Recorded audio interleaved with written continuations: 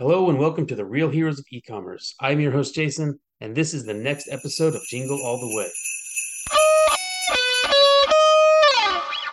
Today we are joined by Jeremy Epperson from Conversion Advocates. We're going to talk about conversion rate optimization, and Jeremy has over 15 years experience in the field and has run over 5,400 tests.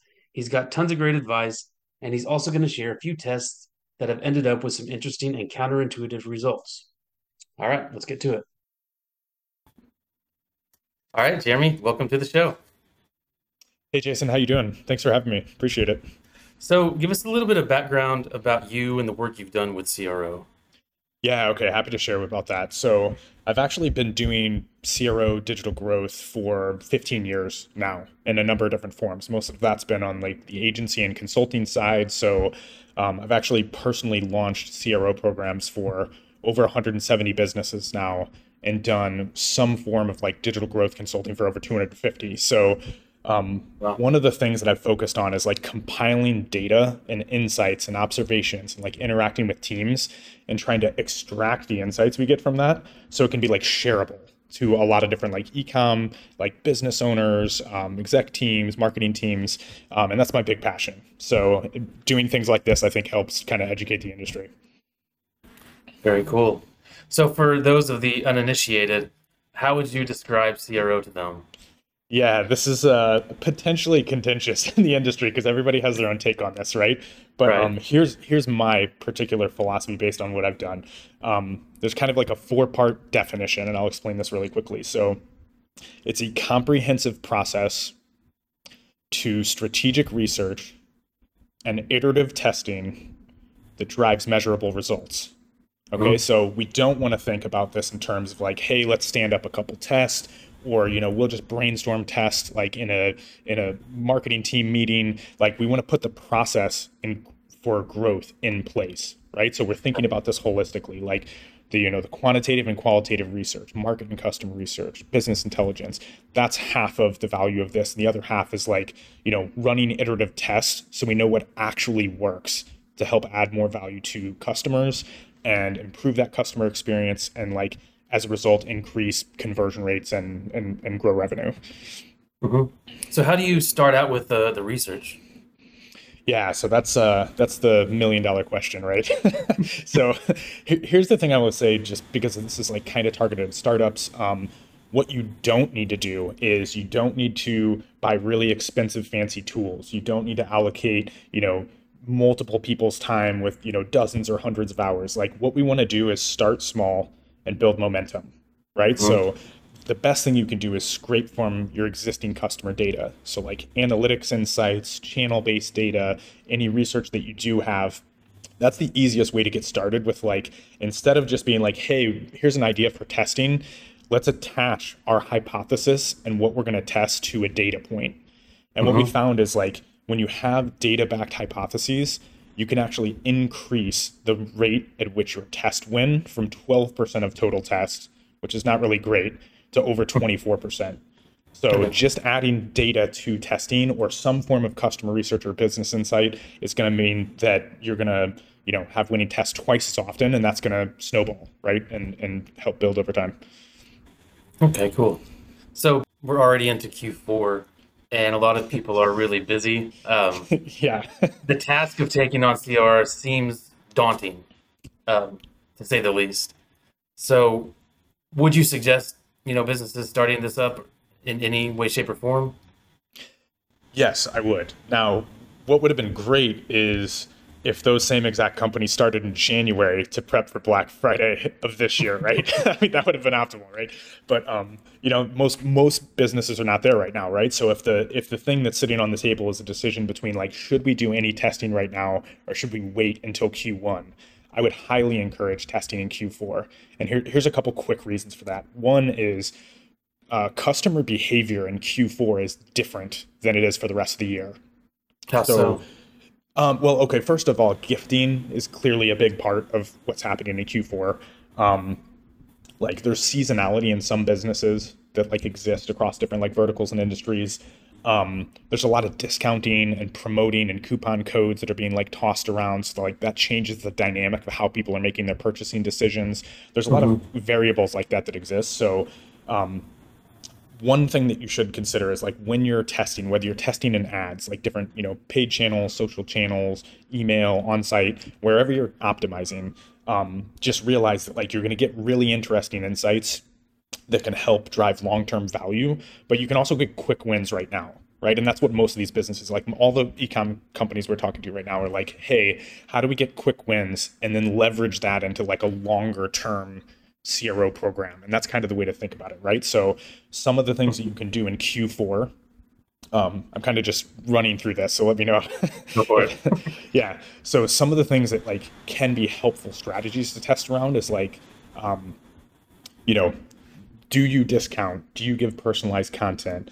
Do you provide options for two different sets of customers? Like if you're gifting, we just did there's like a flower based company.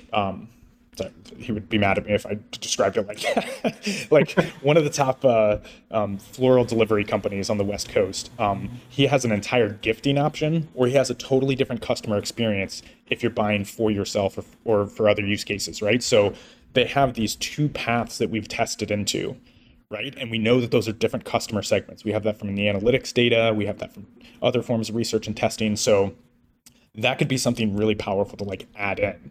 It's like, why isn't there an option that's targeted specifically at gifting in Q4? You know what I mean? Like that's an experience that a customer would appreciate, right? It would help them make their decision.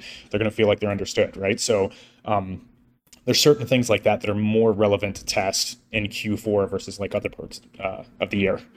Hmm. Okay. When companies are trying to get a quick win, uh, what sort of method would they go about choosing what to do, and if they need any tools to execute on that? Okay, really good question. So here's the way that we frame this is the easiest way to drive short-term ROI with conversion rate optimization is looking for the conversion roadblocks. What are these specific roadblocks that exist that prevent people from making that first time or repeat purchase?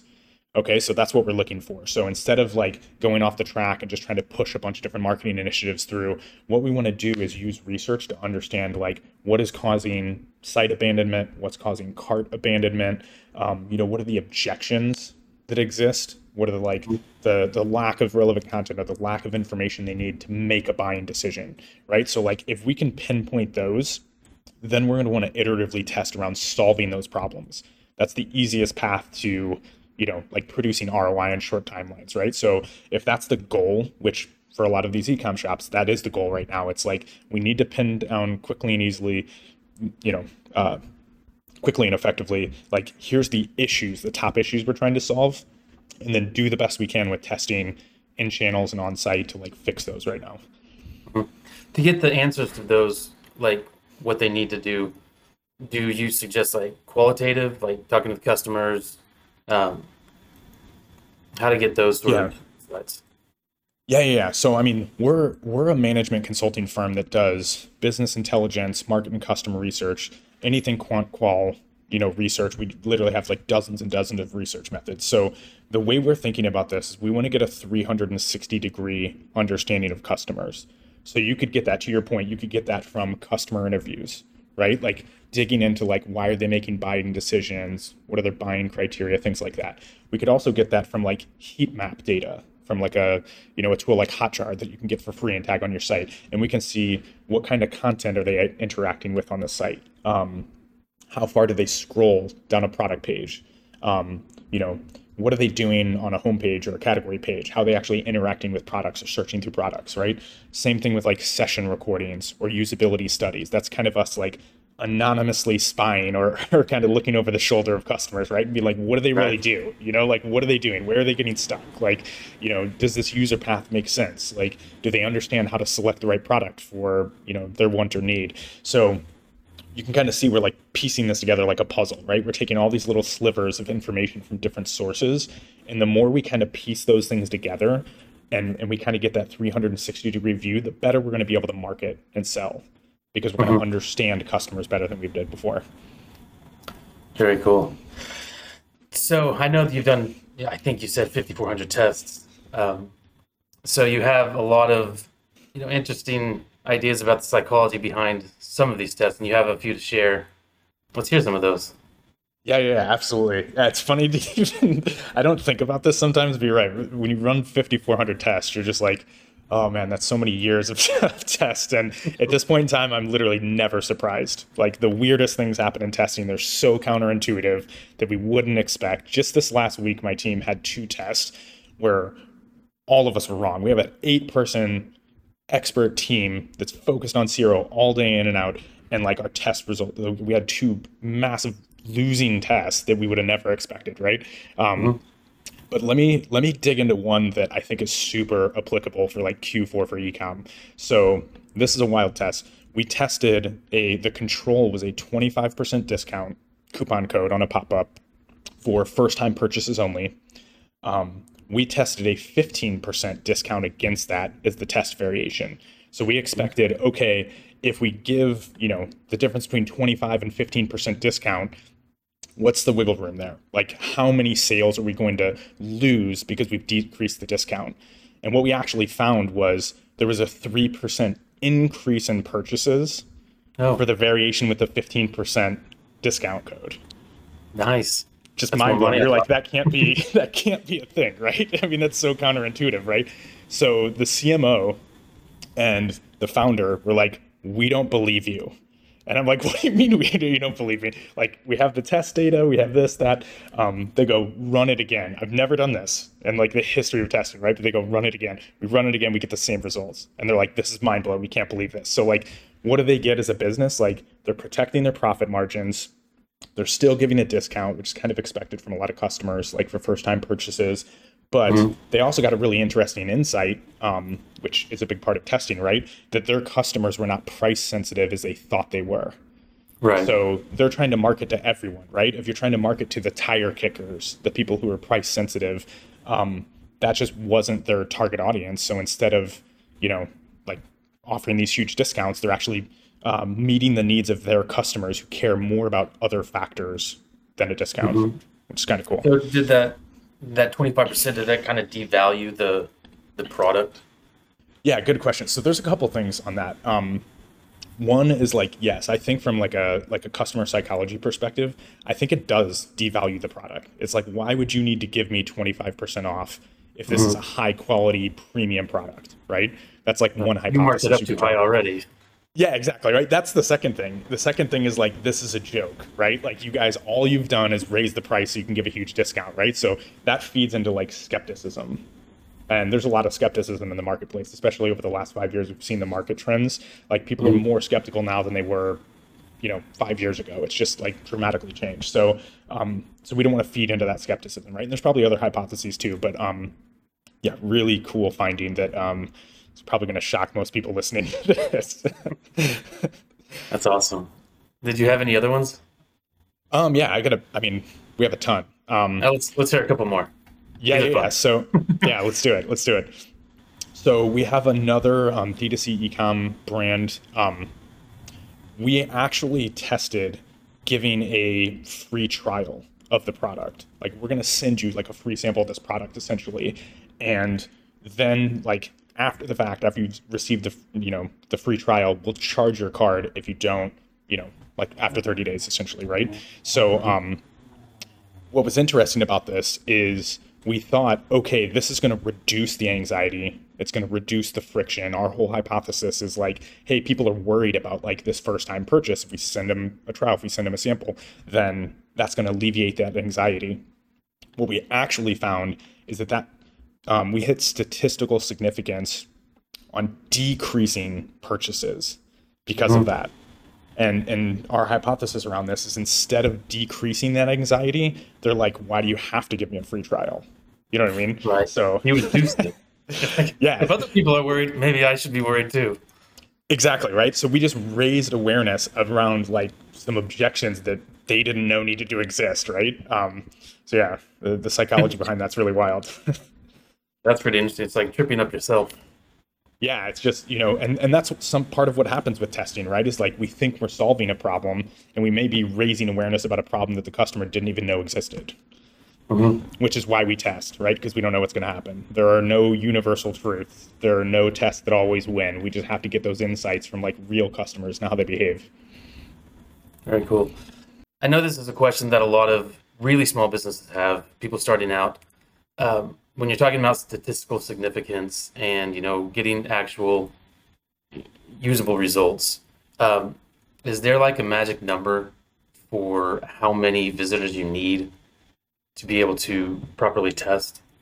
That's a lot to unpack all of all of statistics. So I always jokingly say that like I try not to talk about statistics on podcasts because it makes listeners' eyes roll into the back of their heads. But as a general as a general like set of rules, I would say like there are you know their statistical significance calculators. A lot of the A/B testing platforms have built-in like stats engines or like formulas, algorithms that they use for helping marketers, especially when they're non-technical, like non-data scientists, to help interpret results. The biggest thing is we want to make sure that like we're protecting data integrity, where tools are tagged properly, we have all the goals set up effectively.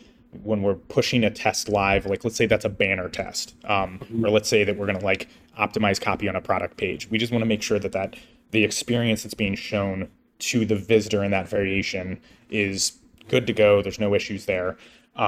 There's not a perfect answer though. It's not like, hey, 90% confidence interval is like the holy grail and nothing else matters, right? It's a series, it's a trade-off essentially, right? So like if you're a lower traffic site, or if you have smaller relative changes in conversions, you may not hit, stat sig on that. But also there's like a counterbalancing business need that exists, right? Like we need to test, we need to get insights, we need to drive revenue. So, think partially about CRO as it's like risk mitigation, right? Instead of just Okay. pushing stuff live and hoping it works, we're like at least getting insights and data and like, mitigating some of the risk around things we're testing from a marketing perspective. Okay, so if you're just getting started, you don't have to just be a statistician all of a sudden. You can actually do it more on the risk mitigation side just to kind of iteratively move forward. It's definitely something that people should educate themselves about because there's a lot of like misnomers and traps you can fall into, but also the Mhm. level of proficiency you need to have is lower than probably what most people think. I don't even know if I should say that on a podcast, but like you can build your skills really quickly to make sure that like you're taking like a solid approach to testing. That's all I'm trying to get across. Okay. So, what are some of the free tools that people can use if they're trying to get a couple tests done, this month? Yeah, great question. So I would personally recommend for like, budget conscious companies that like want to get started with testing, but they don't want to throw up a lot of budget and they don't want there to be any roadblocks to them getting started quickly. Google Optimize is a free tool. It's not the best A/B testing platform, but it is free. It's easy to get Mhm. started. The reporting and, results analysis, some of those things are just like not as great as like the paid solutions, but you can set up, you can run 5 tests, what I mean, on your site at any given time. And like that's a great way to get started. And then, like I said, we're starting small, we're building momentum. So later, if you want to upgrade to fancier tools or more expensive tools or have more features, do that later. But for right now, just get started. I would also That's say that Hotjar is great for session recordings, heat maps, surveying, polling. Like you can do a lot of post-purchase like surveys with that. There's also a bunch of cool Shopify tools that you can do that with as well, right? There's a lot of plugins and things that you can do to just collect those customer insights. Exit mhm. intent polling. If you just put a poll on your site on exit behavior, it actually will pop a little poll and it'll say, what if anything prevented you from buying X today, whatever the product is, right? And that's like the exact language that we've used. And we've looked across hundreds of websites doing this type of research. And what we found are there are 3 to 7 primary reasons why someone abandons before buying. And once we Okay. know what those reasons are, then it's really easy for us to go solve those, right? What's an Usually example wrong. of some of those? Okay, from an ecom perspective, Mhm. okay, so let's take like one of our clients right now is they're a direct to consumer women's fashion company. So they sell like different wide array of like women's clothing items. What they wanted to know is like What's the problem? Is it that this is a luxury brand and it's like too high of a price point? Is it a lack of value perception? Is it a misunderstanding of if they're going to get the right fit? Do they understand that like buying this particular outfit or multiple outfits fits their specific need, right? So that could be a part of it, right? Or are you buying for an interview? Or are you buying for like a special occasion, date night with your husband? Like those are all different use cases or personas or segments. And what they thought was, hey, this is a price sensitivity issue, or this is, like a lack of perceived value because these jeans cost $200, Customers didn't care about that at all. That had nothing to do with it. Like what they actually cared about was the fit, like being able to piece outfits together, like being able to get the top and the pants that like go together effectively. They were struggling with like pulling that together the right way, and shipping and return. You know what I mean? Okay. Because of those objections, right? So like what they thought was the problem wasn't the problem. When we pinned down the problem, then we were able to test around, guarantees, returns, like here's how we, make sure that this is like a good fit for you, et cetera, et cetera. One thing I noticed in the three examples that you've given here, it seems like from the business perspective, the upper management or the owners are always kind of leaning towards that it's something about price, or thinking that it's like they're not trying to prove the value, they're trying to quote unquote make it easier to buy by lowering the cost. Is that where a lot of businesses kind of slip up? Yeah, good. So I like rant about this endlessly, but yeah, the one thing I would say is like discounting is lazy marketing.